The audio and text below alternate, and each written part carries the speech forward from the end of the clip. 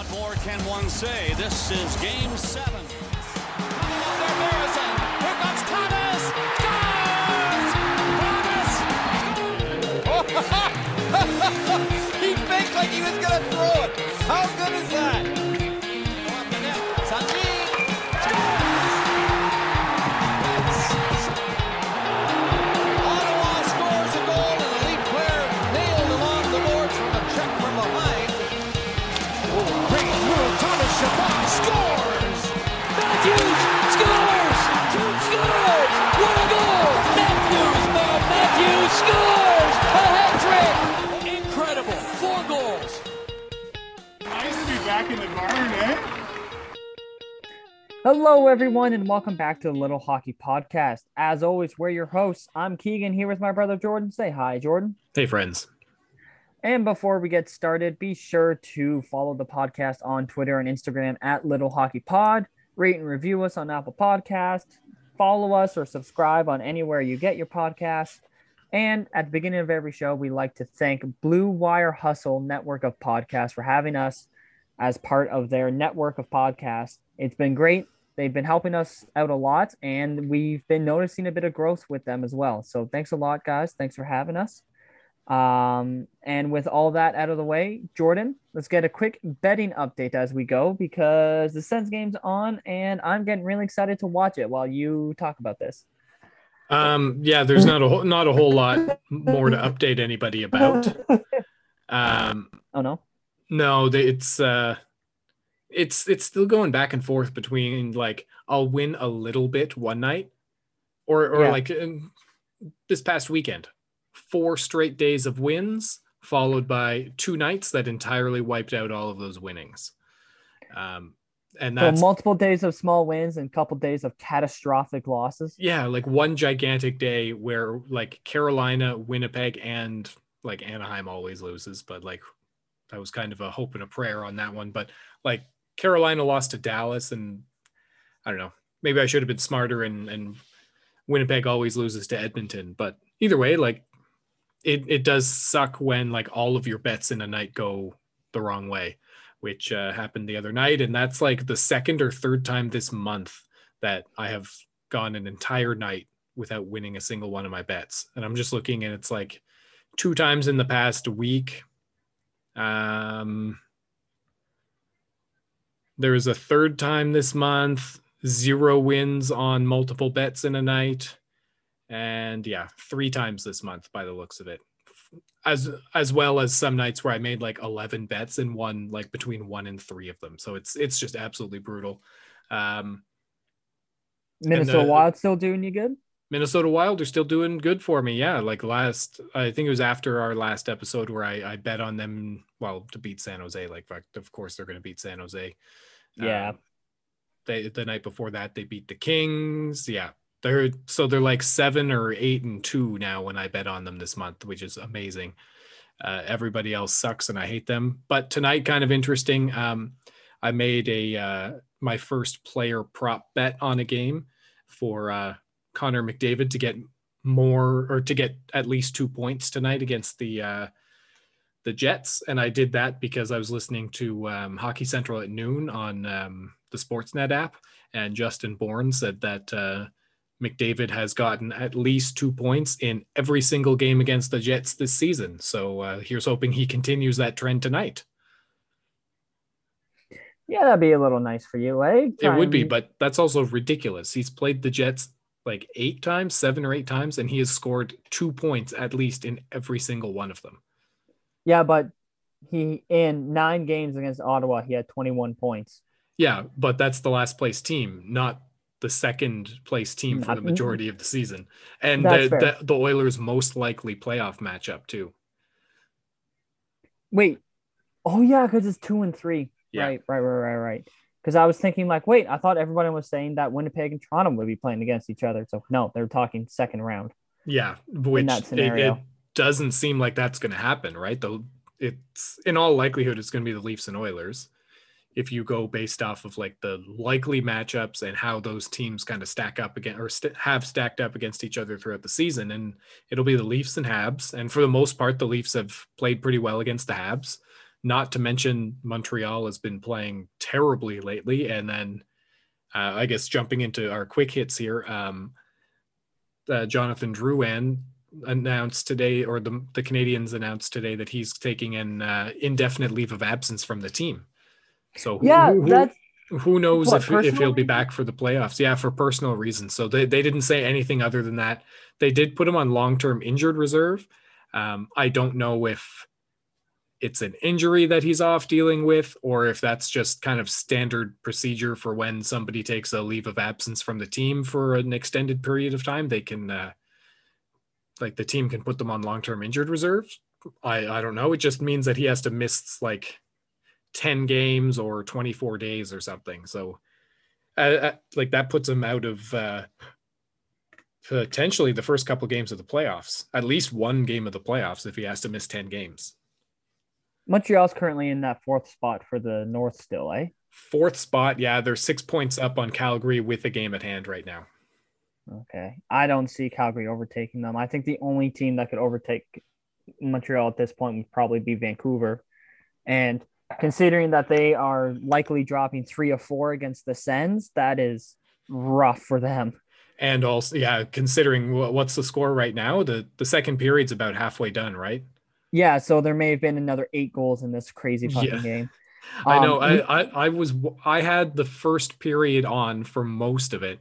I didn't see the Senators' first goal. My stream got like lagged behind by like a minute or two.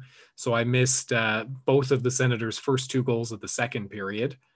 And then I had to close that window in order to open up our call, and I've missed all of the other goals now. So last check, it was 4-2 for the Sens. I believe it is still 4-2. I am checking that right now. 4-2 with about 9 minutes left in the second. Yeah, so it's pretty likely that Ottawa's going to take this game from Vancouver, and Vancouver's 10 points back from Montreal with 5 games at hand. So if Montreal beats the Leafs tonight, like who knows, that could happen.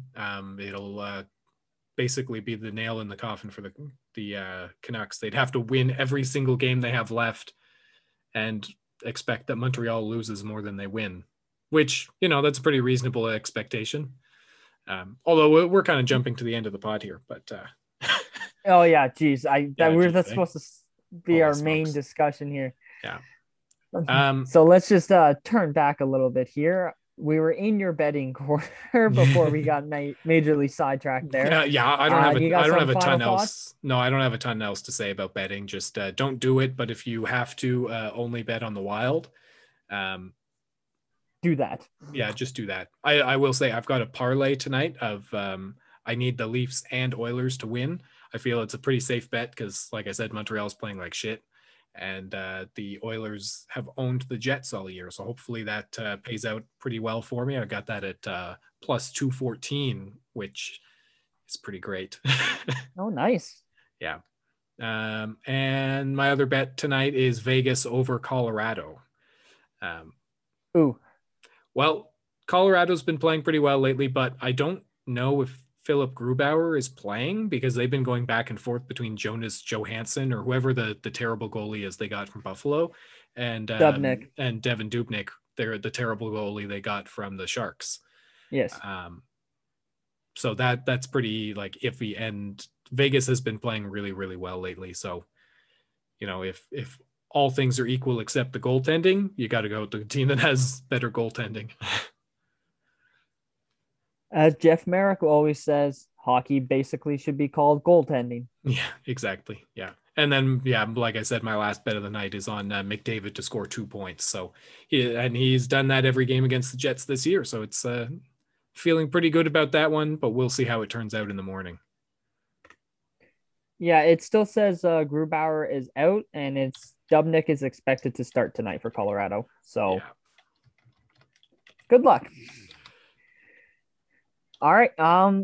Before we get into the Sens and Leafs, we did want to have a quick little mention of the NHL's new broadcast deal with Turner and Warner Media in the U.S.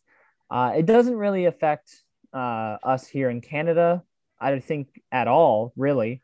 Apart from the implications it has on the salary cap going up. Because, Yeah. like just this one deal alone, which is supposedly like the B deal, I think this one is worth more, like double what NBC was paying every year. And then on top of this one, there's also the ESPN deal. So like that, in a couple years, the salary cap should kind of like rocket up by quite a bit, which is good news for rich teams like the Leafs, and probably less good news for poor teams like the Senators. Yeah, because as the salary cap goes up, the salary floor goes up with it. Yeah, So exactly. maybe it'll force Melnick to sell, though. And I was about to say that could be the silver lining in it, though, is that maybe the cap floor just gets too high for Melnick, and then he's just forced into selling. So that could be a silver lining to it. What I'm really interested in, and still it doesn't affect us either, but supposedly there's going to be an HBO Max element to this deal.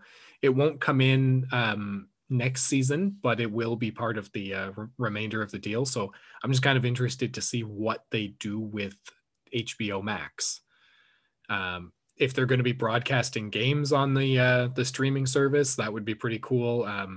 Maybe they do something like an ice surfing. If you're not familiar with that, it was just that's a Steve Dangle show on Twitter, right? Well, he's part of it, but like it was hosted by Jeff Merrick, and it was just like on Tuesday nights or something. And yeah, it was broadcast only on Twitter. Wednesday. No, it was Tuesday nights. Wednesday night is like the big hockey night. Yeah, which is weird. Well, it's supposed to be like Wednesday rivalry night, right? Because that's what it is. That's what it is in the NBC. States. But in Canada, we also have the national broadcast games on Wednesday. Yeah. Wednesday, Saturday, and Sunday are the national broadcast games in Canada. But anyway, so yeah, it was ice surfing was just like a free broadcast on Twitter exclusively, and it was just like a few hosts kind of breaking down all of the games that night and hopping between them, just showing like a few minutes of each game and then talking about them and then jumping on to another game. And it was a pretty cool idea because you got to see like little clips and highlights of all of the other games that were going on. So maybe HBO Max does something like that.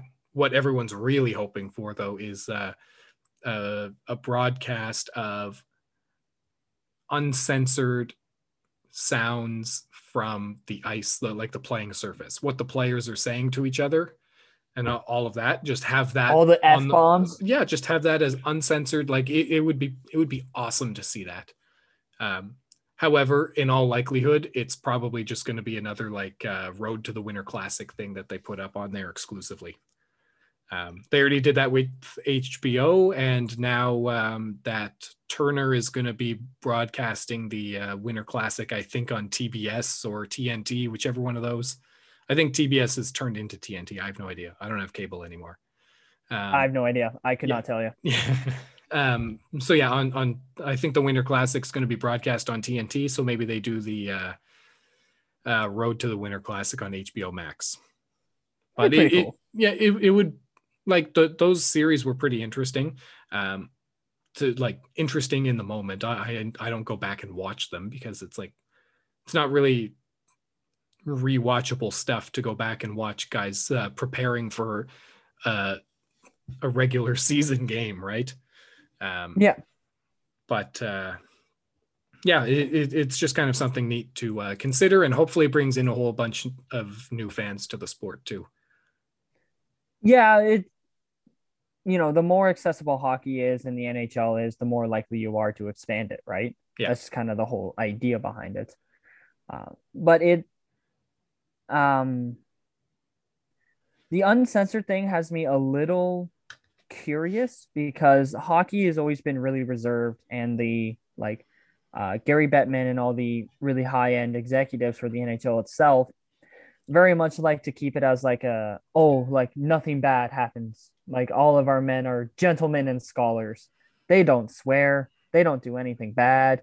And then it's just like, I don't see them doing something like that. It'd be great for the fans. I don't see it happening either, but it would be cool. And I know a lot of people have been saying like, just give us that, give us the on ice stuff. Let us hear what they're saying to each other. Yeah, it would just be a cool new, like an awesome new way to experience the sport. Because for the most part, like I don't even know how much I've never sat against the glass at an NHL game, so I don't even know how much of that stuff you hear from ice level really. Not a lot. No. No, I sat it wasn't like I wasn't right against the boards. I sat about 12 rows up. But But I like could that just should still give you a pretty good like sense of how much you could hear from like seats a few rows down, right? yeah, but what game was that? That was in Ottawa. Crap, this was like 9 or 10 years ago. So I think it was a really random team. I think it was Ottawa, Washington. And both teams back then aren't exactly the biggest chirpers. So maybe that was why I didn't hear much. Like you hear Vegas now. Apparently, Vegas is a really yappy team. So it'd be interesting to hear anything from them. Apparently, they're just unbearable. The entire team, not just like Ryan Reeves, just every single person on that team is just an absolute just maniac. And it would be super cool to hear that, even if it was only like a game a week. Yep. Yeah. Just something. Yeah. But hockey's not fun, Jordan. Hockey's not fun. And but you know what is fun? You know what is fun, Keegan? Having What's best fun? friends. Best friends is fun, right? I would say so. Yeah. Well, today in The Athletic, there was a really interesting article about Joe Thornton's secret friendship with Gord Downie from the Tragically Hip. Oh wow. I guess to start off, are you like, do you listen to the Hip at all?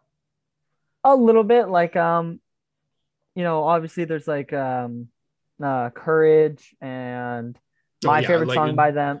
I'm not worried about what songs you know, but just like it sounds like you just kind of have like a cursory knowledge of the hits, right? You'll like listen to them when they come on the radio type thing. Exactly. And I have a favorite song. My favorite song is 50 Mission Cap. Yeah, great song. Great song. Yeah. But yeah, that's basically my Tragically Hip knowledge. I know Gord Downie and the Tragically Hip were a folk hero in Canada, and that's about it.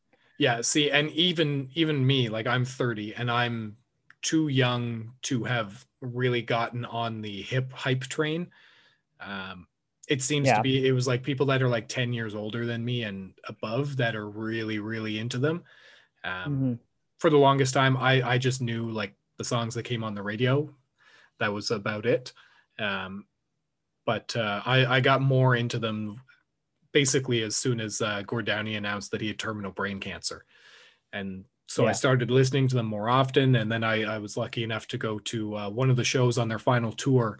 I was at the one in Hamilton because I was working at a national ultimate Frisbee championship there.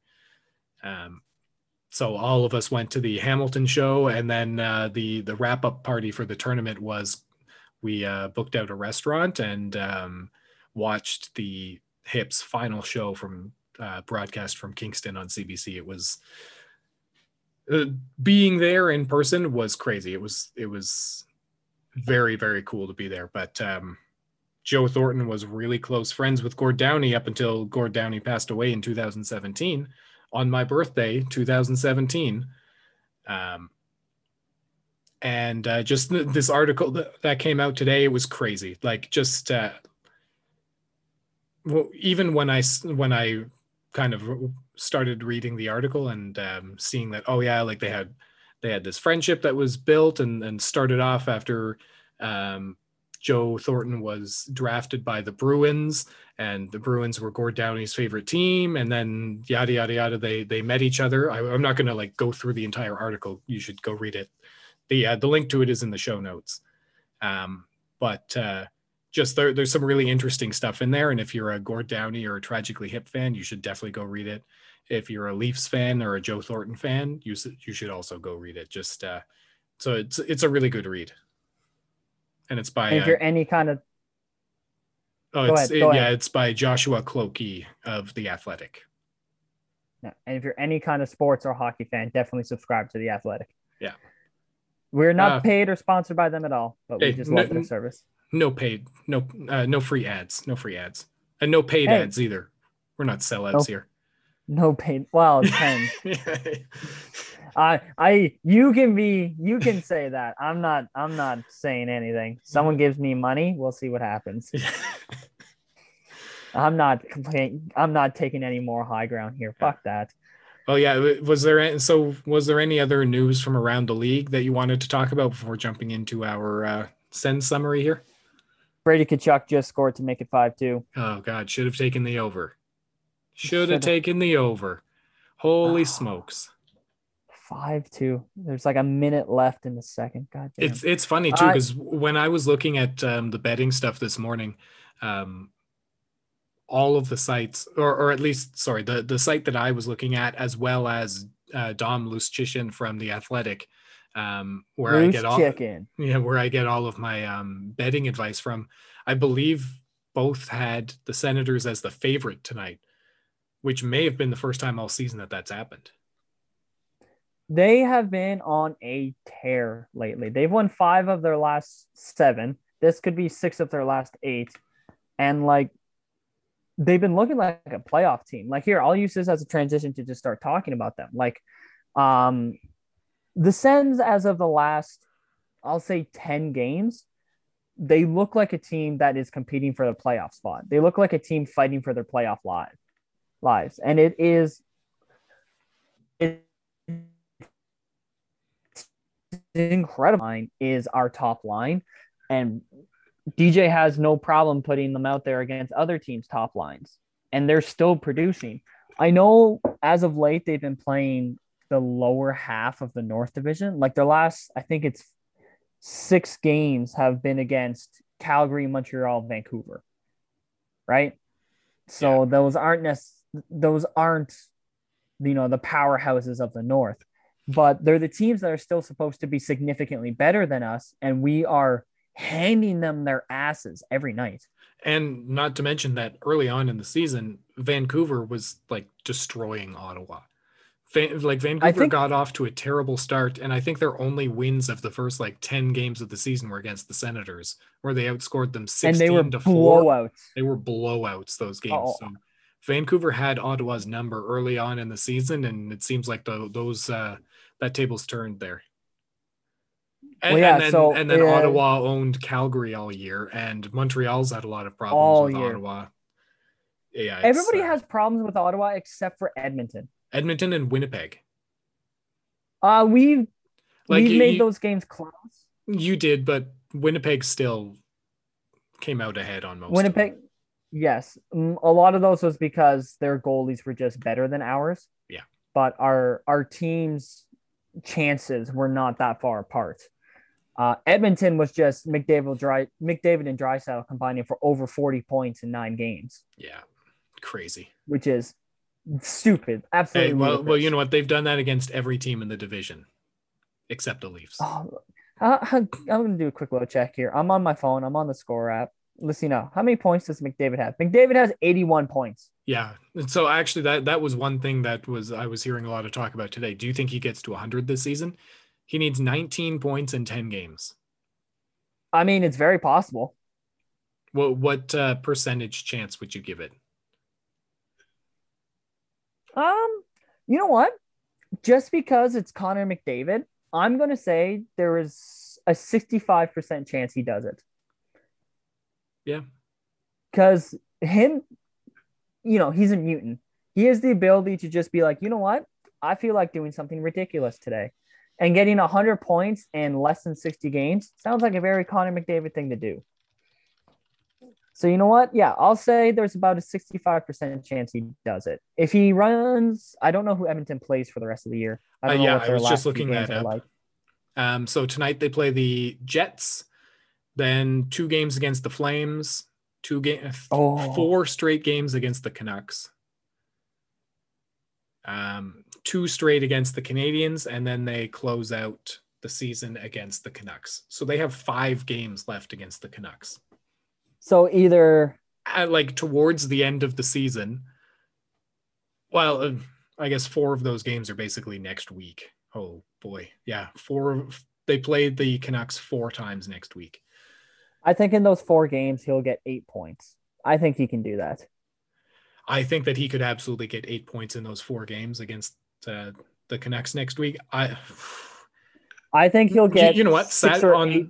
On Saturday, May 8th, Connor McDavid might get 4 points just that night. Which one's that? That is against the Canucks, but that is the 4th game that the Oilers and Canucks play next week. So between Monday, May 3rd and Saturday, May 8th, they have 4 games. 4 games in 6 days against the same opponent. Oh, McDavid's going to just run those guys through the ice. Yeah. Monday and Tuesday is a back-to-back, then Thursday, Saturday. And you got to think he's going to dominate Calgary, right? Yeah, like Calgary's got nothing to play for. Well, Matthew Tkachuk's trying to up his trade value right now. Yeah. That's about it. You might have to give a little bit more than just Logan Brown this summer to get Matthew Tkachuk. I said Logan Brown and next year's first. Next year's first? Did I say this year's first for Matthew Tkachuk? I may have. This year's first, like, you know what? If Ottawa keeps winning games, like, do it. Sure. Yeah. Like if that falls out of the top 5. Yeah, because I don't remember what the rule is on how many spaces you can actually move up now. 10. You can move up 10. Okay. So the draft lottery was announced for June 2nd as well. Okay. Yeah. Well, sorry, we got a little off track there. Yeah, with the Sens. What are we doing about the Sens? Looking for a goalie currently. Murray and Forsberg getting hurt Saturday against Vancouver was alarming. If it wasn't for the if it wasn't for the taxi squad goalie and Hogberg, we would have gone into E-bug territory in a normal year there. Which apparently was Artem Anisimov for us, which was fucking hilarious. Yeah, did you see the video of him? Like with all of the equipment on, bad, eh? Like standing up, he didn't, but then he tried to go down, and he got back up, and he's like, "Ow!" I didn't hear him say "ow." Yeah, that jersey also looked a little tight on him. It looks like they just threw his player jersey over all the goalie equipment. Well, it was number 32, so I thought it was a Matt Murray jersey or something. Gustafson. Oh, well, who knows? Gustafson's 32, I think. Yeah, maybe they threw. Like that would be super beer league of them to be like, oh yeah, sorry, Anisimov, we don't have your jersey, so here's a Philip Gustafson one. Just toss that on, it'll be fine. Who did they do that with? I remember one year, an Ottawa player was just bleeding profusely on the bench, so they gave him someone else's jersey to wear. Yeah. I forget who it was. I forget it, but I remember that scenario. Oh, I'll need to try and look at the archives for something like that.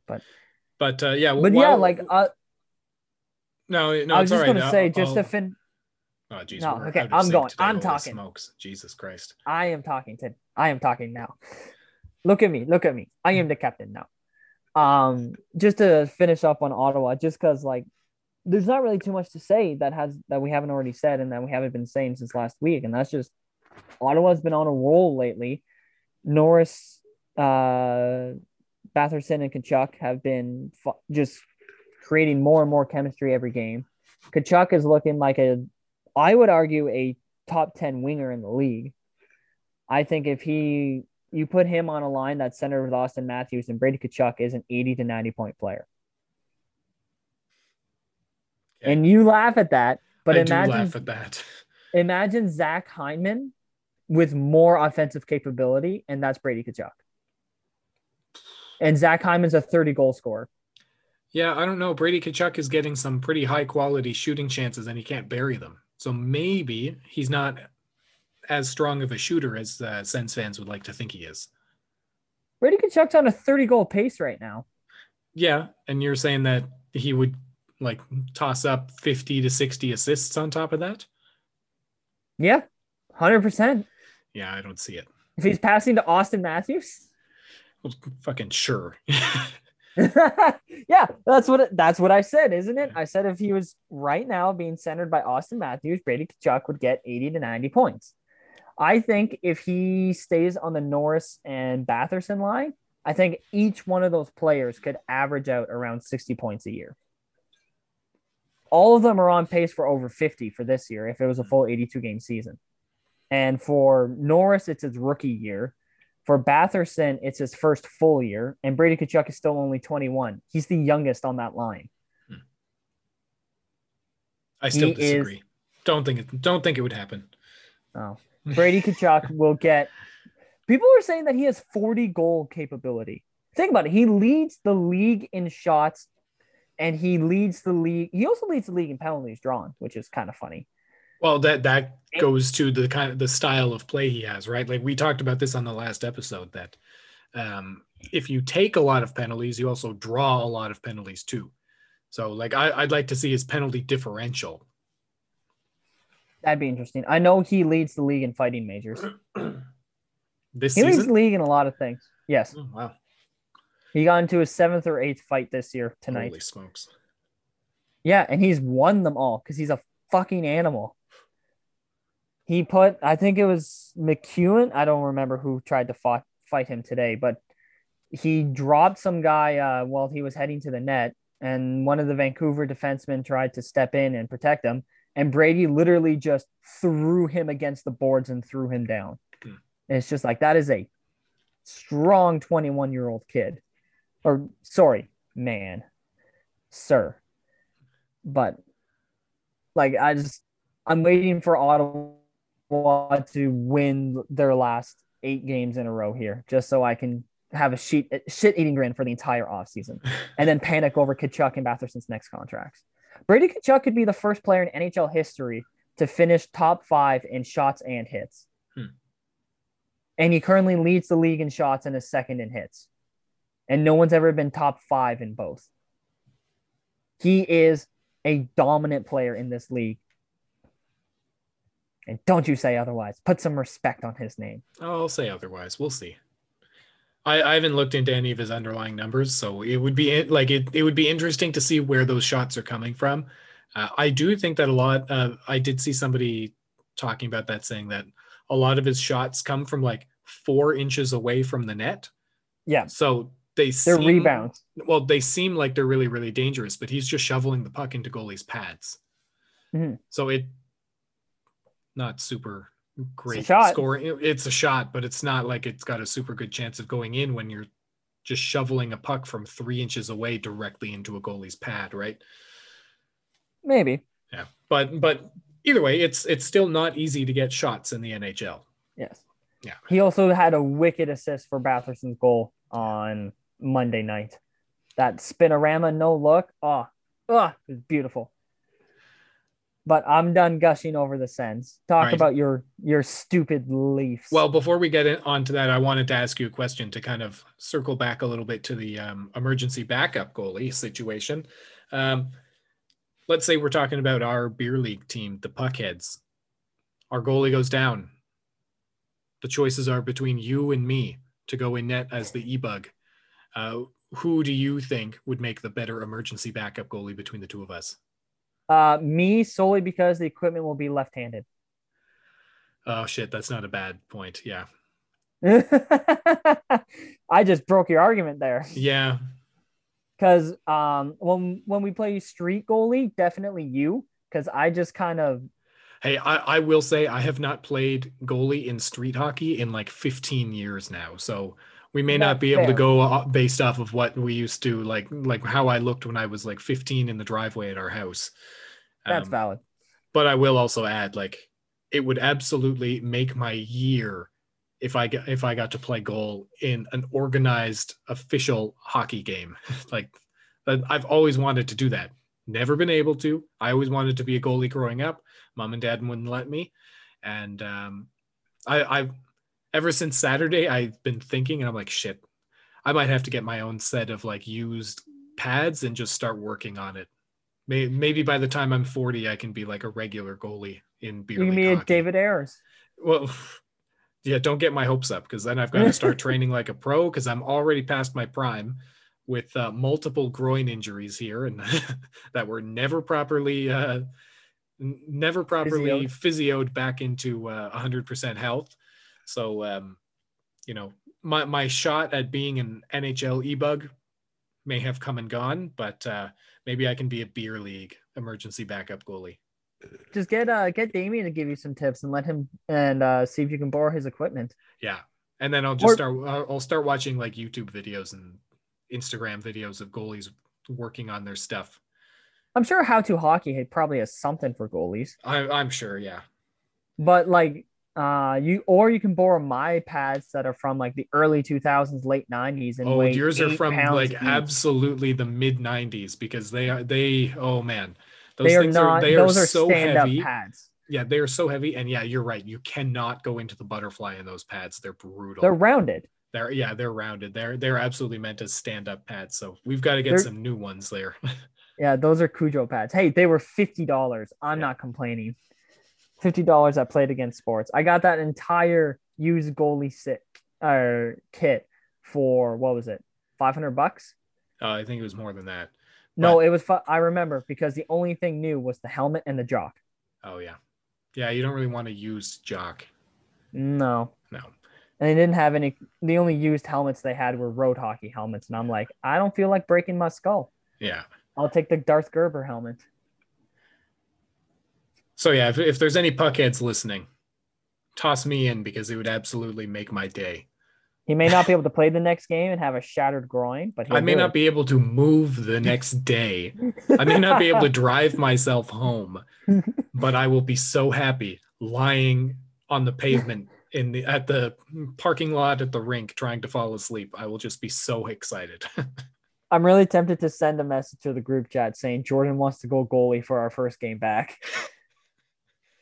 Yeah, you know what? I'm doing that. Yeah, geez, don't even fuck. I'm hopping on our group chat right now, and I am going to, where is it? Puckheads. Damien Reisman left the chat. Damien. I think he deleted his WhatsApp. Oh, potentially. Because he left all the chats. All right, so Jordan wants to play goalie for our first game back. Send.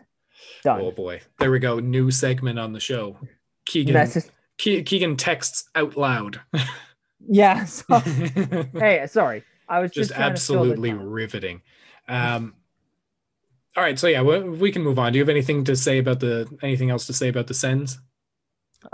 Same thing I have been saying to end all their segments. No, not Goodbranson. Get the fuck off my team, because he's gone. The Sens I'm starting to see not the Sens as a playoff competing team next year, but as a for sure wild card team next year. I don't think they're top 4 in their division, but I'm getting very comfortable in saying that they are going to get a wild card spot in the Eastern Conference next year. I still think it's going to be tough for them to do it. You've got to be hoping that like Boston and Pittsburgh take pretty big steps back. Because I even forgot to mention last week Carolina. Well, here the top 4 teams in the Atlantic are Florida, Tampa, not necessarily in this order. Florida, Tampa, Toronto, Boston. Today it's Boston, yeah. Today is Boston. We'll see what Montreal does. Yeah.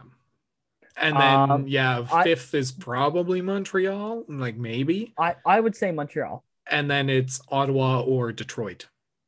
Ottawa. Right now, Ottawa. Hey, Detroit is playing pretty well right now too. They're winning games. They're not last in their division, and Ottawa is.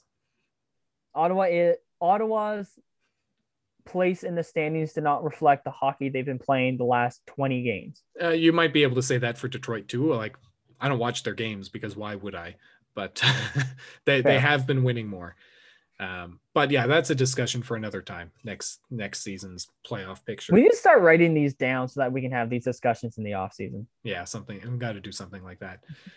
All right, so Leafs, Ottawa, great. Yeah, go for Leafs. I mean, no, not go Leafs. Go Not Leafs the go. Leafs forever. Leafs go fuck off. Brock. Yeah, Fuck just the Leafs. all of the good things. So yeah, the Leafs, how are they doing? Well, William Nylander, I think he might be playing the best he has been in his NHL career over the last couple of games. Bold statement. Whoa, like, did you see his shift against I think it was the Jets? Jordan, I can't even watch Sens games, let alone Leaf games. Oh my god, it was great. He defended a 2-on-1. He stopped it, shut it down, got the puck over to Sandin, who waited a second or two for Nylander to just streak up the far side boards, got the puck back to Nylander, and as soon as Nylander got the puck back, I was like, we're scoring. This is going in. I don't know if he's going to score or if somebody else is, but we are about to score a goal. And yeah, he crosses the blue line, flips it over to John Tavares, who buries it. It was a fantastic little bit of defending for Nylander, and then just flips the switch to transition into offense. It was great. Like anytime somebody like shit talks Nylander on Twitter, I feel like I just have to send them that shift because like if anybody thinks that he is expendable on the Leafs, they're fucking idiots, and you should stop listening to them. Yeah. You still don't think that they should trade him for a right-handed shot defenseman, or better yet, Jimmy VC? No, you know who we trade to get a right-hand shot defenseman now? Morgan Riley. That's who. But that's a discussion for a different day. I was going to say Nick Robertson, but sure. Like at this point, I'm not super sold on Robertson being like an impact player for the Leafs. But that's probably just because he's still a teenager. Which is a very, very valid point. Yeah, and you know what? Like, if Nylander can keep this level of play up for a while, then I'm not concerned about the forward unit. And that contract gets nicer and nicer every game. Every game, it gets better and better. Yeah, you're exactly right. But he does so many things that are just incredibly valuable to the team, and he does a lot of things that other players on the Leafs do, but he just does them way better. He is a more effective puck carrier than Mitch Marner. Well, I remember you saying either last year or the year before that Nylander might be the better player than Marner at the time. Yeah, they're like, it's splitting hairs really, right? Like, they're both extremely good. They probably have a little bit different skill set. And you know what? I'm sure both of them are better than the other in some categories. But it like that was just the pushback to all of the people saying that Nylander's garbage and Marner is the greatest thing ever. It was like the cool thing to do, where you just say, well, you know what, Nylander's like his expected goals for are slightly better than Marner's, so he's not garbage. Fair. But like he's a more effective puck carrier on the power play than Marner is. 30 goal scorer. 30 goal scorer. Yeah. He's more of a shooting threat as well, because he actually has a wicked wrister. I was going to say underrated shot. Like, I know when it comes to underrated. When it comes to shooting for Toronto, obviously Matthews gets all the attention because he probably has the best wrist shot potentially in NHL history, if you think about it. Yeah, I'm sure there's a bunch of Colorado Avalanche fans that are screaming Joe Sakic at you, but to those people, I'll say, go fuck yourself, because the real greatest wrist shot in NHL history belongs to a Leaf. That Leaf Wendell Clark. is Wendell Clark. Yeah. Yeah. Oh, no, Jordan. Quebec Nordique, great. Wendell Clark. No, Leafs great. Wendell Clark. Nashville Predators legend, Wendell Clark. Oh, God. Whoever else he played for. Did he play for San Jose? No, he didn't. He also didn't play for Nashville. That was a Mandela effect moment I had a few pods ago, where I remembered him being on the Predators from me playing NHL 2000 and just always acquiring him. Yeah, okay. I remember, because we went through it, and it was Tampa, Detroit, Chicago. Toronto, Nordiques, Tampa, Detroit, Chicago, and the Islanders. Yeah, for 58 games. But yeah, okay.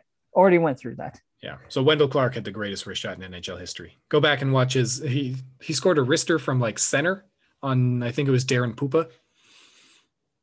Nice. Is Yeah. that because he's Poopa? No, he was actually a pretty decent goalie. Oh, okay. But And he yeah, also he beat him clean with it, like top shelf too. It was great. Oh, Vancouver just scored. Shorthanded goal by Tyler Myers, 5-3. But also, Clark also took Cujo's mask off with a wrist shot. No, that was a slap shot. That one was a slapper. Oh, okay. Yeah. Well- So yeah, anyways, Nylander, excellent, not expendable, vital to the Leafs. And we, like I said a few weeks ago when he was out because of the COVID protocol, when he's not in the lineup, it's really, really noticeable because they have a hard time moving through the neutral zone without him. And I really think he should have a more prominent role on the first power play. Nylander? Yeah. I think maybe they should try switching Nylander and Marner. Well, what's Nylander's spot right now? Because I know Matthews on his off wing or his strong side? He goes back and forth. Like Okay. they tried out the one timer for him, and then they put him back on his strong side so he can just like sling wristers.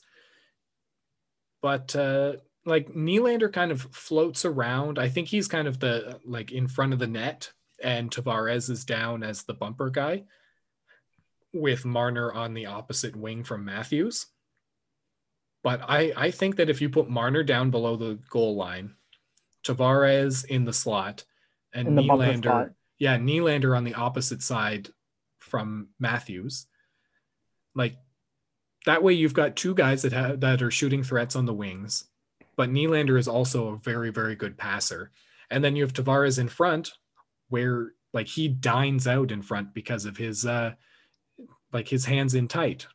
So Tavares in to clean up the rebounds, Nylander on the wing to either shoot or get it to Matthews on his wing to shoot, and Marner down low to gather the puck, and like he can pass from there.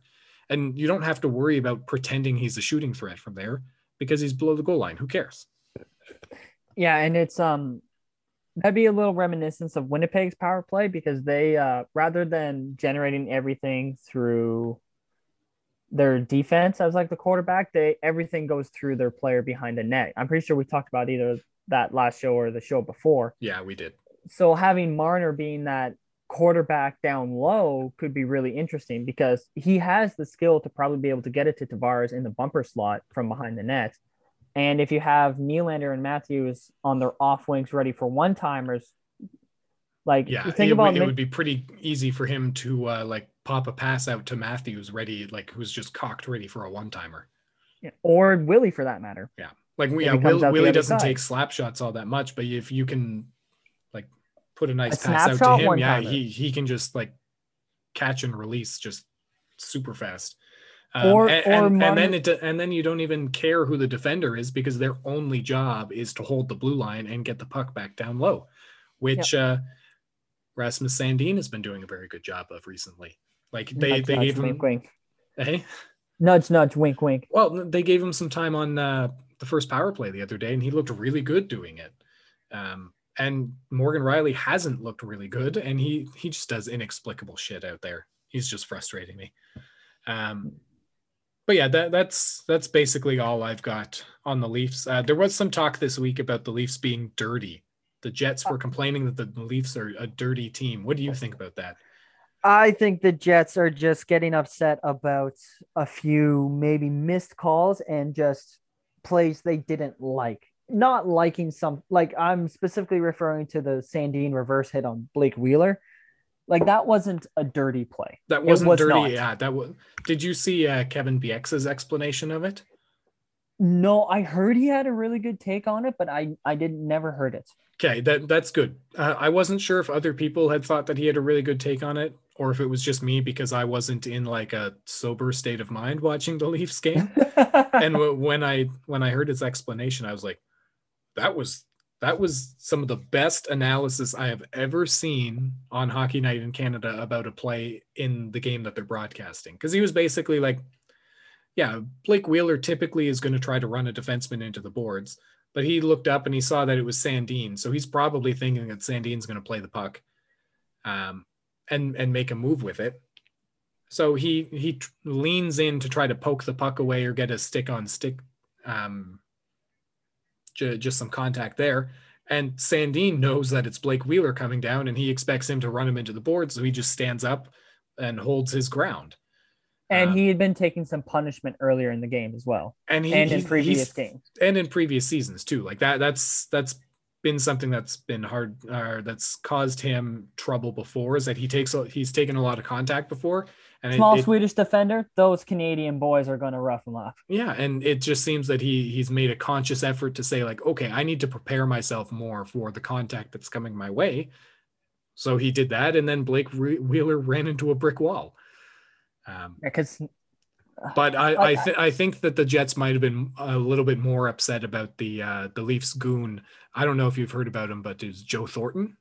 Yeah, Joe Thornton picking on a kid half his age almost. Everybody in the NHL is half Joe Thornton's age. That's very true. But I thought that was just ridiculous. Like, yeah, it was a couple cross checks. The first one to Ehlers. Where he breaks his stick. Thornton breaks his stick, yeah. Like, Ehlers didn't even flinch, though. He didn't, like, go to his arm to be like, fuck, that hurt. I think that was just the stick broke because those sticks break all the time. Still probably should have been called a penalty for cross-checking, absolutely. And then Joe Thornton gets a new stick and cross-checks him again. So I get Jets fans being upset about that, but also, like, it's not the Leafs' fucking fault. It's like, blame the refs for there not being a penalty. Doesn't mean that like the Leafs aren't out there kicking guys' feet out from under them or anything. Like, we've seen all season that cross checks are being let go, and supposedly the GMs are trying to get them to crack down on specific ones. So who knows what's going to happen there? But yeah, the Leafs are not dirty, but I am kind of pleased with them getting this reputation as being like low key dirty. Like, I don't think they're even being low key dirty. I think they're just finally standing up for themselves, and people are like, oh, well, obviously they're playing dirty because, you know, they're not just sitting there taking it anymore. But it is kind of funny because if I told you at the start of the season that the Winnipeg Jets players would accuse the Toronto Maple Leafs of being dirty, you would have been like, what the fuck are you talking about? The Jets are complaining about another team being dirty? Like I've heard people complain about Hyman being dirty, and I would not call him dirty. There are a few times where I think he's just very aggressive on the puck. Yes, he's very, very hard on the puck. And like, it, you know, he's not going out there and he's not slew footing guys. He's not. Well, he's done that once or twice. I don't know. I think that NHL fans' definition of a slew foot is different from what an actual slew foot is as well. They think that if you hit a guy and you have one of your legs behind him, that's a slew foot, but that's not. A slew foot is you kick a guy's feet out from under him and like slam him into the ice. And fair. That's a lot more noticeable. And you know what? Like, there are tons of situations where a guy will go in for a check on another player and his foot will be behind the player because that's just how skating works sometimes. Yeah. Because I know a lot of people were saying the same things about Brady Tkachuk, that he's a dirty player. It's like, no, he'll hit you hard, and he'll hit you often. That doesn't make him dirty. Yeah. He'll stand up for himself. That doesn't make him dirty. He doesn't lick you like Marsha. He doesn't spear your nuts like Lucic. Like, they don't do anything greasy like the Leafs or the Sens.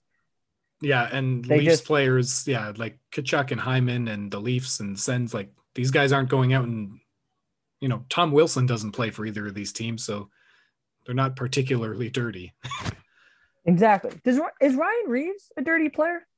You know what? Honestly, or is he just a hard player? I think he's just a fighter. Like, I don't know if I've ever seen a highlight or a video of him throwing like an iffy hit. Again, like the dirtiest player in the league is Tom Wilson. And it's not particularly close, I think. I'm trying to think of something that I can retort with that. I think you're right, though. Well, it has to be. It has to be the guy that has multiple lengthy suspensions. I think he has 5 suspensions within the last calendar year too. And yeah, it's I mean, depending if you ask Leaf fans, they might say Edler. Even to me, like, I'm not super upset about that hit. His leg was He out, tried to but get a piece of Matthews. it was Hyman. He tried to get Oh, sorry, I thought it was Matthews. My mistake. No, because that's the reason why Hyman's out. Like, maybe I should be more upset about it, but I do chalk most of that up to him being tired. Okay, I'm gonna throw my elbow in your head. You're gonna say that's because I'm tired? No, it was his knee. I know. No. What I'm saying but is an elbow to the head is different than a knee. A knee on knee. He tried to get a piece of him. He did try to throw a body check, and his leg was sticking out because Hyman was fresh on the ice and moved his body out of the way. Maybe I don't need to rewatch the hit. Yeah, to me it was if Edler had just gotten onto the ice and tried to throw a hit on Hyman, I don't think that it comes out remotely close to that. I think it was a bad hit, exasperated by the fact that Edler was super tired and exhausted, and he just his brain just couldn't function in a way that would move his body quick enough. That's kind of where I'm at with that. Okay, that's fair. Because I've again, I always compare myself to NHL players, and I'm not an elite athlete by any stretch. But you remember, like, a couple of years ago when we had to play a full beer league game with 0 subs, and and the very last play of the game, I body checked our own best player and sent him to the hospital for stitches. Oh, right. I completely forgot about that. Yeah, because we smacked faces together, and I had a cage and he just had a visor. Mm-hmm. Yeah, that was because I was absolutely dead tired, and I couldn't physically move my body quick enough out of the way, and then we just collided. So I have a little bit of sympathy for Edler in that sense, that I don't think that he went out, that he was going to the bench and thought, you know what, fuck you, Zach Hyman, I'm going to remove your leg from your body. I do think it was just like him being tired. Now, does it change your opinion if you know he's been suspended for kneeing before? No, not really. Okay. Again, like, I don't think that the outcome would have been as bad if he was less tired. If he was closer to like 100% on his shift energy bar from NHL 2001, if he was back up in the green instead of like that last pixel of red left in the bar, I don't think that, like, maybe he still would have thrown a knee out there, but I don't think it would have been as catastrophic. Okay. I'll take your word for it. I need to rewatch that hit because I only saw it once and I thought it was a dirty hit. I thought it was it absolutely was. It was a dirty hit, but I'm not like up in arms about it. I didn't like hunt down my pitchforks and torches to go find Alex Edler and burn him at the stake or anything, right? I just don't see he was tired as a valid excuse. I don't know. I think I just don't think personal opinion. I don't think it's an excuse for it happening. I think it's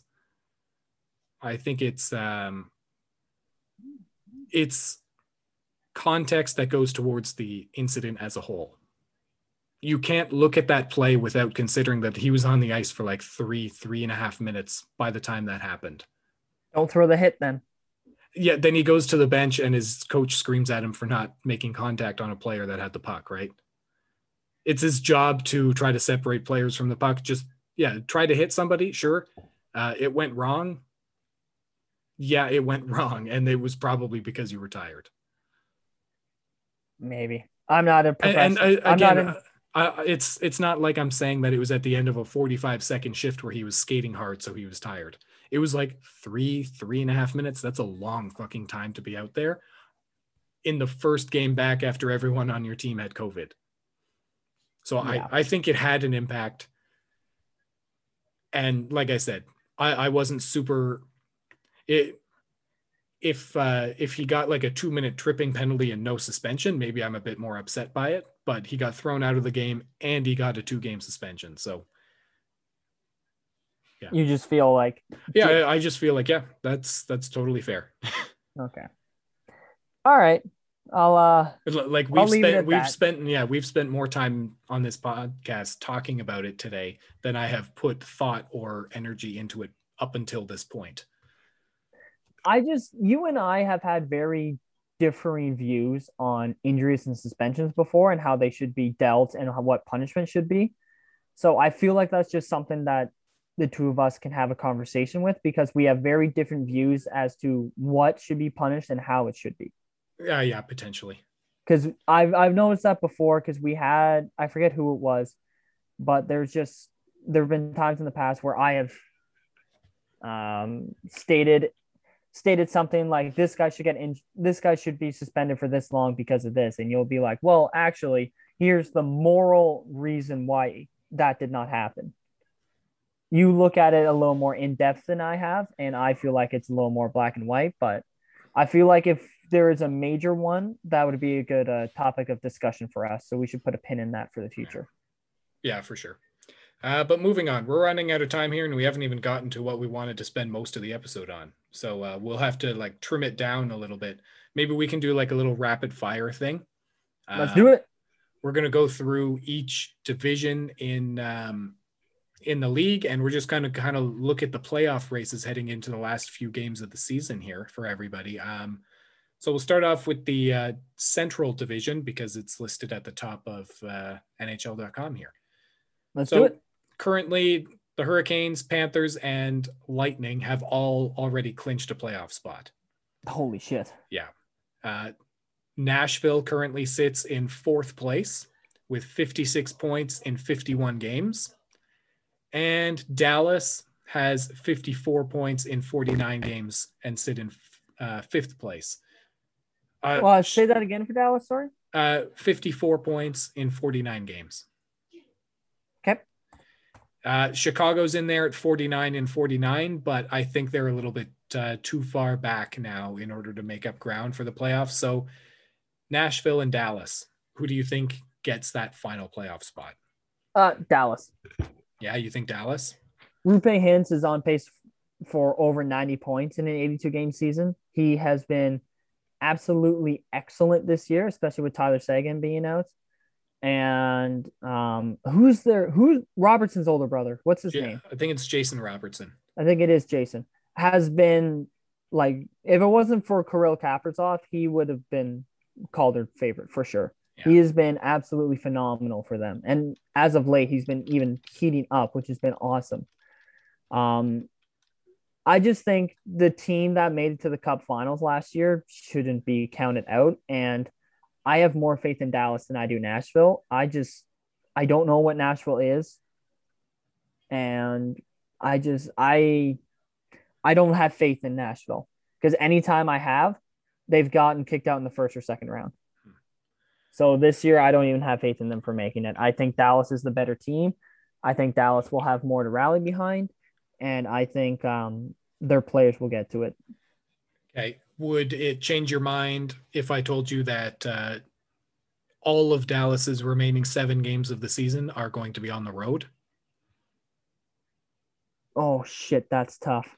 Especially because they are 8, 9, and 4 on the road on the season. Oh, that is very tough. And they got hit hard by COVID at the beginning of the year, right? They did. And here I'll tell you who they're playing. And again, all on the road.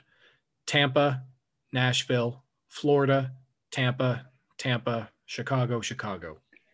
Oh, that's a lot of Tampa. Yeah. So 4 of their remaining 7 games are against 2 of the best teams in the division.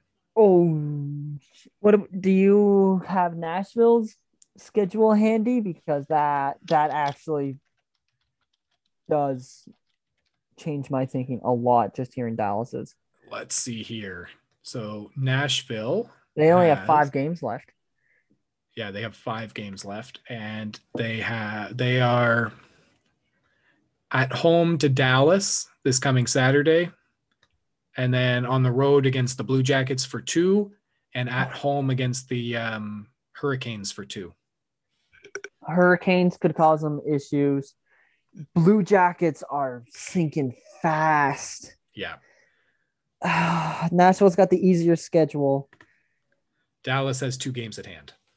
3 games in hand. Oh, no, 2. 2 games. 49 and 51. The math. Like it's going to be tight. It's basically a coin flip, right? Those games between Dallas and there's what, 2 or 1 Dallas Nashville game left. I think it's just the one this coming Saturday. This coming right? Saturday, yeah. Here's what I'll say: whoever wins that makes the playoffs. And is that going to be the Stars or the Predators? Stars. Yeah. You know what? I'll agree with you. I think that the Stars, they've got a +11 goal differential, and Nashville's got a -5. Dallas's points percentage right now, they'd be in the playoffs if we based it off points percentage. So they've banked enough points to do it. They just need to basically beat 500 in the remaining 7 games, and they really need Nashville to, maybe even like blow one of those games against the Blue Jackets. Yeah, that could be big. Yeah. So the West Division, Vegas, Colorado, and Minnesota have all clinched. I keep underestimating how well Minnesota's doing this year. They are 1 point behind Colorado, and Colorado has a game at hand. That's stupid. And Minnesota is currently on a 7-game winning streak. Where the fuck did that come from? They have the second best winning streak in the division. Yeah, because Vegas is on like a 9-game winning streak right now. They're on a 9-game winning streak, yeah. So St. Louis and Arizona, we'll cut it at that, because San Jose is 5 points back of St. Louis and 4 back of Arizona. So 1 point separates these 2 teams, the Coyotes and the Blues. The Blues are currently in 4th place, 48 points in 46 games, and the Coyotes 47 points in 49 games. So Blues 1 point ahead with 3 games at hand. Which one of these 2 teams make it? I have never really been a believer in Arizona this year, so I'm going to say the Blues make it. I think Arizona might be a little better next year. I think they may be able to contend for a wild card spot next year. I don't see them surpassing St. Louis, and that's without knowing the schedules. But if St. Louis is already up with multiple games in hand, I just see it being more likely that they hold on to it than Arizona passing them. Yeah. And that's just math. In my opinion, that's just a math guess. I would love to be the contrarian here, but Arizona is also 2-8 in their last 10 games. -24 goal differential. I think Arizona is basically toast. They need to turn it around fast in order to get back into the mix here, even though they're only 1 point back. But they have 7 games left. They need to go undefeated. Yeah. Just trying to look up the Coyotes' schedule here to see like what they've got ahead of them. Oh, it already looks a little rough here. Tonight against the Sharks, followed by 2 games at home against Vegas, 2 games at home against the Kings, and 2 games on the road against the Sharks. So like, easier schedule. Yeah. 5 games against non-playoff teams. Yeah, but and most of the games at home too. Most 4 out of 7. Yeah, but don't tell San Jose they're not a playoff team. Those guys are still trying. The players, they have fallen off recently. Like San Jose is 2-7-1 in their last 10. Okay. 6-2 Ottawa. I was wrong. They did not. Sorry, just quick. They did not get a shorthanded goal. Vancouver. It was a shorthanded shot on net. Yeah. So I messed that up. Well, there's only one difference between a shot on net and a goal, and that's typically the goalie. Yeah. All right. The East Division. This one we might be stretching it a little bit. The Boston Bruins currently sit in 4th place. You all right? Easy. Yeah. Drink some water. Excuse me. I'm all out of water. Nobody in this division has clinched a spot yet. The Boston Bruins are currently in 4th place, 62 points in 48 games. And the New York Rangers are in 5th place, 58 points in 50 games. So the Bruins have 4 points and 2 games in hand on the Rangers. What do you think here? Boston. Boston's making it. They're not getting rid of that. They still see themselves as a cup contending team. They have the attitude of we are going to make the playoffs. Like I don't see Boston as an entitled group. I don't think they expect themselves to make the playoffs in the sense of we're great, we're going to make it. It's we are confident in ourselves that we are going to make it. You know the difference? It's confidence over arrogance. And I feel like that will put that attitude will make the Bruins just settle into that spot. They're in it now, 2 games in hand with 4-point like they theoretically have an 8-point lead on the Rangers right now. Yeah, it's going to be tough. I don't see the Rangers making that up with 6 games left. Yeah, see, I was looking at it, and I really want to say that the Rangers are going to catch the Bruins, but that Bruins schedule, they've got 2 games against the Sabres at home, and they have 2 games against the Devils on the road, and the Devils suck at home. Jordan, the Devils suck. The Devils are 5-17-3 at home. Oh my God. Yeah, they are worse. How do you have a bad home record? They're worse at home than the Sabres. Oh, that's just... So, like, the schedule is really in Boston's favor, but just so that we're not agreeing on all of these, I'm going to say the Rangers, and here's why. They are the 3rd highest scoring team in the division, and they have the best goal differential in their division. They're plus 35. They're on a 3-game winning streak right now, and they have a slightly better record in their last 10 games than Boston. The Rangers are 7-2-1 in their last 10, and Boston is 7-3. So Boston has to literally blow it. They have to Boston has to play themselves out of the playoffs here in order for the Rangers. Impossible. Yeah, it's not impossible. They do play each other twice. Those could be really big games. If Rangers win both of those in regulation, that could really change this. They are the last 2 games of the season for the Rangers, and they're in Boston. So that is really stacking up against the Rangers there, because the Bruins get 2 games after the Rangers are done. Yeah, that's tough. It's stacked against the Rangers, but I'll put my faith in them for the sake of entertainment here. Mika Zibanejad. And is Panarin's back, right? Yeah, he's back. Okay. Finally, the North Division. Again, no teams have clinched the playoffs. The Leafs could do it tonight if they win in regulation and once Ottawa finishes off the Canucks. But Montreal is really the only team that's in danger of falling out. They have 51 points in 47 games.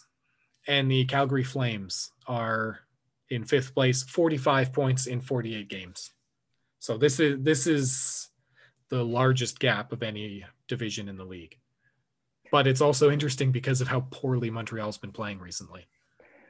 Yeah, but a hot start can do you wonders in a shortened season, right? Oh, what was that face? Oh, I thought that the Leafs game was part way over, but it's about to start because it's an 8:00 start for some reason.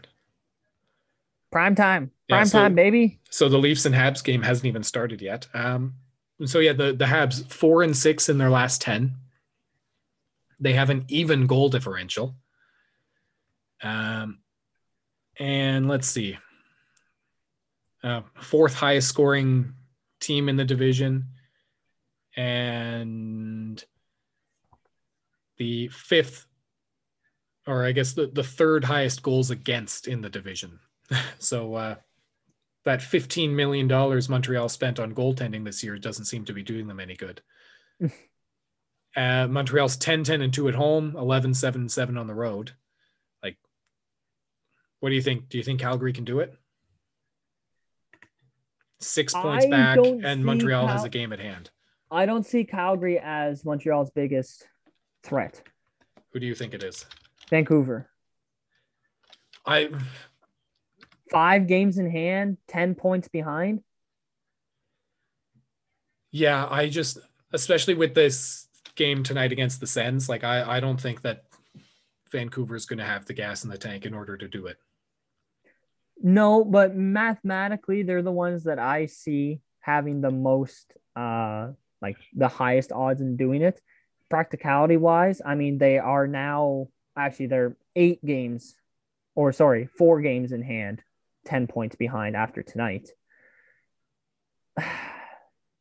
I, in my eyes, Calgary is the worst team in Canada. Ooh. It's kind of hard to argue with you just because of the results that they've gotten this year. They have basically been, like, in my mind, the Winnipeg Jets of this season. Like, I'm just like, I don't care about the Calgary Flames. I am not threatened by them in any way. Okay, what direction are the Leafs going in? The Leafs right now are on their way up. Like, they are improving, and they have been playing better despite my butthurt feelings last week. I was Mr. Poopy Pants on last episode, but the Leafs are playing better now than they were earlier in the season, and it seems like each game that goes by, they are improving. Okay, So I think the Leafs are on the way up. The Flames are on the way down. Well, Montreal is on the way down. Here's my point. Are the Leafs a playoff contender, a bubble team, or a rebuild? They're a playoff they're the cup contender. They're above playoff contender. Okay. What are the Oilers, cup or playoff contender, a bubble team, or a rebuild? This season, the Oilers are a playoff team. Yes. The Jets? Playoff team this year. Canadians? Bubble Team this year. And if we had a typical division alignment, I don't think that they would even be that. I think they'd be a bubble team. They'd be a team fighting for a wild card spot. You'd have to consider that then they would have games against Boston, Tampa, Florida. I'm not saying they're going to be top in their division. I'm saying that they are going to compete for a bubble spot, for a wild card spot. I think I'm not saying they're going to make it. No, I'm saying that they're going to compete. What I'm saying is that there would be 4 playoff teams from the typical Atlantic division, and Montreal wouldn't be close to it. They might be in 5th, but points wise, they wouldn't have come close. Oh, okay. Vancouver. Based off what we've seen this year, who fucking knows? They are a rebuilding team that thinks they're a playoff contender. Yeah, they're on the up. You could argue they're on the up. Their players are still fine tuning the parts of their game. Their top 6 is on the up. Their bottom 6 in defense, for the most part, is down. Sure. Goaltending's on the up. Demko's doing well. Demko's improving, yeah. So I would say they are a rebuilding team that's on the up. Okay. The Senators, rebuilding team on the up, yeah. What are the Flames? They were a bubble team that is now a rebuilding team. Are they rebuilding? We'll find out this offseason if they sell off assets. No, they are a formerly bubble team that should rebuild, that thinks they're still a bubble team. That's why they won't. Yeah, that's why they won't make the playoffs. Yes. Yeah. Because what are they? They don't have an achievable goal. Ottawa's achievable goal was improvement.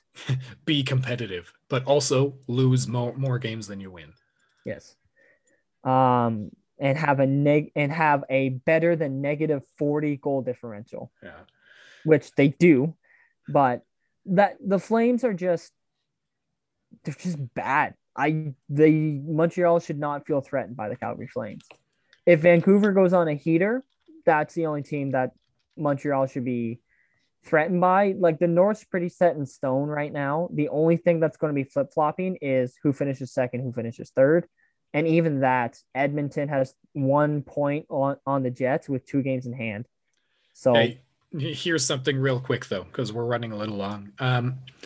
Montreal has 9 games left. I think it was 1, 2, 3, 4, 5, 6, 7, 8, 9. 4 of those games are against the Leafs. Oh, fuck. Another 2 of them are against Ottawa.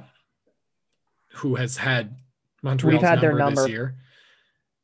Further to against the Oilers, Ooh. who I believe have also had Montreal's number. The Oilers have And had then- everyone's number except for Toronto. And then finally, the Jets. It's a pretty even split between home and road games, and Montreal 10-10-2 at home, 11-7-7 on the road. So their games against the Leafs are probably going to determine their playoff hopes. And the Flames have 2 games against the Oilers, 1 against the Jets, 1 against the Senators, and 4 against the Canucks. Yeah, the Canucks Flames game are going to decide which one of them is going to be contending against Montreal. Yeah. But So I still feel like Montreal is going to make it just because it's so much ground for Calgary to make up. If Calgary had won that final game between the two of them in that set last week, I think that there would be a lot better chance of Calgary overtaking Montreal. But they didn't, so it's going to be a lot harder for them. I think that if that gap was just 2 points closer, then I would say that Calgary's going to overtake Montreal just based off of Montreal's schedule and how badly they're playing now. Plus, they're not going to have Jonathan Drouin. And Carey Price still isn't playing either. Yeah, but Carey Price isn't their best goalie. Jake Allen hasn't been very good recently either. And Carey Price is not their best goalie. Yeah. That does not change my previous statement. Yeah. So there we go. That's did you have anything else you wanted to say? Mathematically, the Sens aren't eliminated yet. True. Yeah. They are soon to be 9 points back of Montreal, and Montreal will have 2 games at hand on Ottawa after both teams play tonight. So mathematically not impossible. Yeah, not impossible, but practically impossible. Yeah, essentially impossible. Mm-hmm. But hey, we had the hamburger run. This involves less games. Yeah. Although, yeah, how far was Andrew Hammond down on your goaltending depth chart there? 4th stringer? I guess that's Hogberg, right? No, Hogberg was our number 2 going in. That would be Decord for us. Well, at this point, though, Hogberg is your 4th stringer. 3rd. Matt Murray. Forsberg. I think Decord is past Hogberg. Decord's injured. Yeah. So are the other ones. Hogberg's played really well those last few games. In the last 10, 15 games, we've actually gotten some real good goaltending from basically everyone. Yeah. All right. Well, that's everything for today. We've got to go. The Leafs are about to drop the puck here, and I want to go watch that while your game's important enough that we got to stop the show. But my game is between 2 playoff teams. Fuck off. All right. So thanks for listening, everybody. Make sure that you're following the podcast on Instagram and Twitter at Little Hockey Pod. You can follow me, Jordan, on Twitter at JSmall1771. And you can follow Keegan at LIL_little28. I'm trying to find, that's the right thing. Sure. Make sure you're subscribed to the show on your favorite podcasting app, and rate and review the show wherever you can. We'll try to read any 5-star reviews from Apple Podcasts. And until next time, we'll catch you later, everybody. See you guys. What a finish!